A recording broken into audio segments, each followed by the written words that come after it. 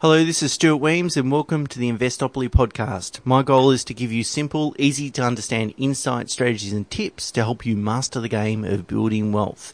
And in this episode, I'd like to talk about the Labor Party's proposed changes to capital gains tax and also negative gearing and what potential impact they might have on the property market and also for prospective property investors. So you're considering investing in property and what will the impact be?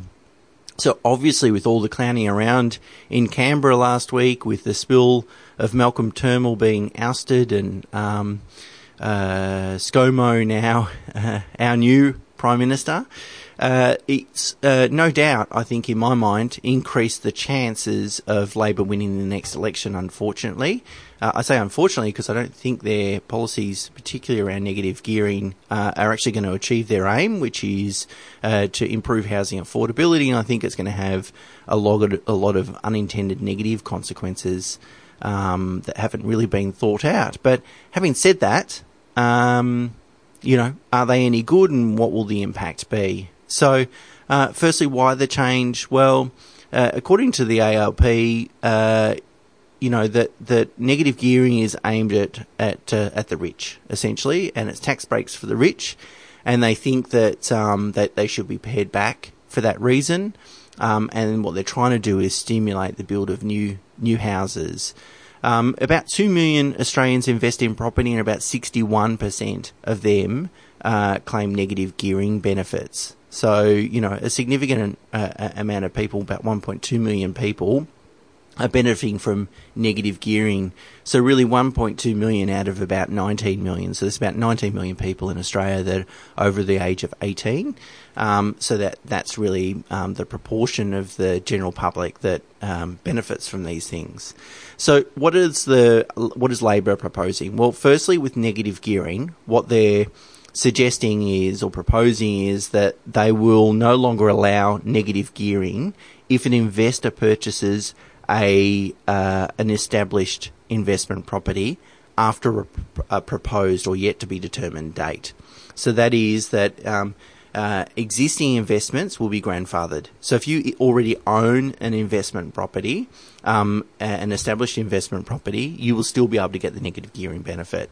It's just if, let's say that Labor wins the election next year, and let's say it takes about 12 months to get this legislation in place. So let's say 2020. So as it's proposed, if you go and buy a property in 2020 after that legislation is imposed, and that property is an established property, so it's not a new build property, you will no longer be able to claim negative gearing on that asset. So as I said, existing assets are grandfathered, which is great. So if you're an existing property investor, no need to worry about it. It's really just this policy only impacts your future investment decisions. But also, negative gearing is still allowed if it's a new build property, a newly constructed property. So obviously what they're trying to do is stimulate supply in the property market. Also, the ALP has made some proposed changes to capital gains tax, and again, it only affects new assets. There's a grandfathering provision in there. So normally if you sell a property and you make a gain, you're allowed to discount that gain by 50%. Well, now what they're saying is that you can only discount that gain by 25%, so that you'll be taxed on 75% of the total gain as opposed to 50% as it currently is. So really increasing that capital gains tax rate. So what's the impact on property investment? So I calculated the internal rate of return, and the internal rate of return is an estimate of the profitability of a potential investment. So what it's trying to do is say, okay, if I invest in this asset and I've got to contribute cash flows towards this asset, and I sell the asset one day and have to pay some tax and get some money back, adding everything up, what is my overall return being? And so I calculated internal rate of return on, say, a $750,000 property at 12.6% per annum.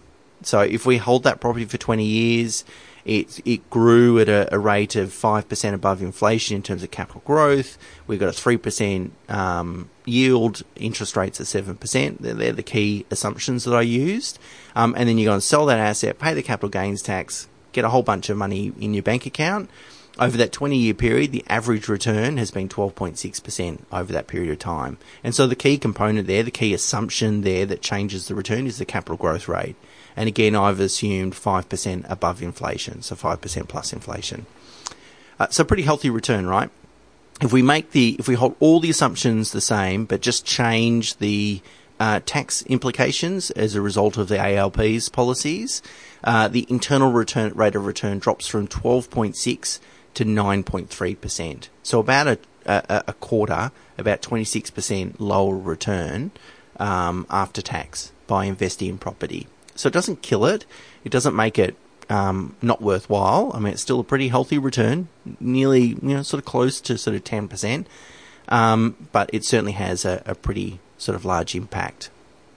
Now, you don't have to be a Rhodes Scholar to work out that a policy like this is probably going to reduce demand for investment lending. And because obviously, there'll be a lot of scaremongering, people that will make uneducated decisions. They won't sort of look at the internal rate of return. They won't understand, well, if you can get more than 5% capital growth, for example, it's going to work out better for you. And it's all about asset selection and everything that I talk about in my podcasts and books and so forth. Now, a lot of people aren't going to understand that side of the story, so they're just going to look at it at face value and say, no more negative gearing, property investment's not the way to go, so I'm out. And as I said, you don't have to be a Rhodes Scholar to work out that investment lending's probably, the volume of investment lending's probably going to be pulled back. And I looked at, the connection between investment lending, owner-occupied lending, and housing price growth, and it's pretty clear. And I've got a link to a chart in the show notes. It's pretty clear that there is that both owner-occupied and investment lending have a very big impact on property price growth. So if you take that investment lending away, it will affect, obviously, the demand for housing, and therefore it will affect prices at some level. So I think prices will fall. Prices will fall significantly, I think, in investor-owned dense locations. So, if you've got the type of property, for example, you bought an off-the-plan property in a high-rise apartment, you probably, and they were sold to a lot of investors, for example, well, that sort of sector of the market's going to be hurt quite a lot. If you own a property in a suburb that's dominated by owner-occupiers, well, I think these policies will have little impact on your property prices. So I think at a median level, we'll probably see some maybe reductions in property prices, but median data is not very useful for this exercise at least. But I think in market segments, it's going to depend where are you invested, where is your property located, is it dominated by investors or owner-occupiers? I think also that no doubt investors will pass on some of this higher holding costs to renters. So I think there'll be pressure on rents to increase, not to the same degree. I mean, they won't be able to pass on the higher holding costs because of no negative gearing, but rents will definitely increase, which could be a good thing for existing investors too if that happens. One of my major concerns is the fact that they still allow negative gearing on new build property. So I imagine lots of developers and property spruikers are going to come out of the woodwork espousing, great taxation benefits if you invest in this off-the-plan apartment or this house and land package. The problem with that, however, is those properties almost always, in fact, I would say never make good investments because they're located in areas where land is not scarce or the buildings are not scarce. So if you're buying one of 400 apartments, you're not buying a scarce asset. And so I think what it'll do is it'll encourage investors to invest in a sector of the market where they're not going to get returns. So certainly it increases housing supply, so tick, that's great. But the burden of that cost lies in the people that are actually investing in those assets.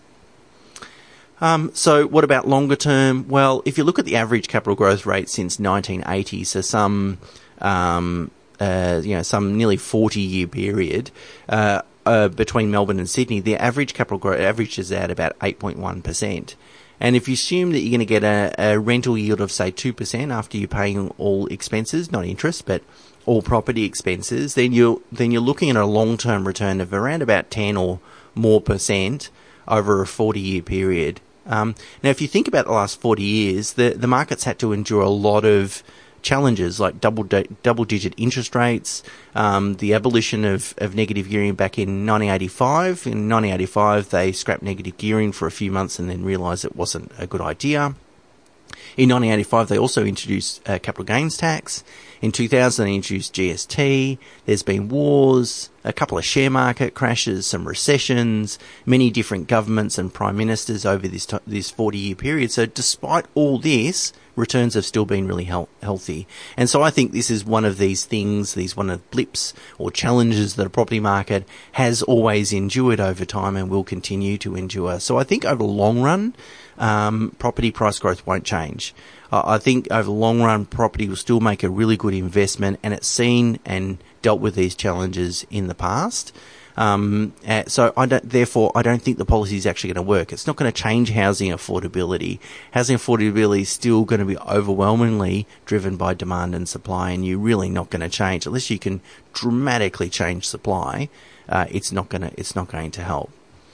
But if you are concerned with the impact of these changes, then probably the best thing to do is buy an investment property before Labor either wins the election, and if they do, before they enact this new legislation. So over the next sort of 12 to 18 months, I would have thought, depending on when the election's going to be, I suspect it'll be May next year, get into the market at that stage.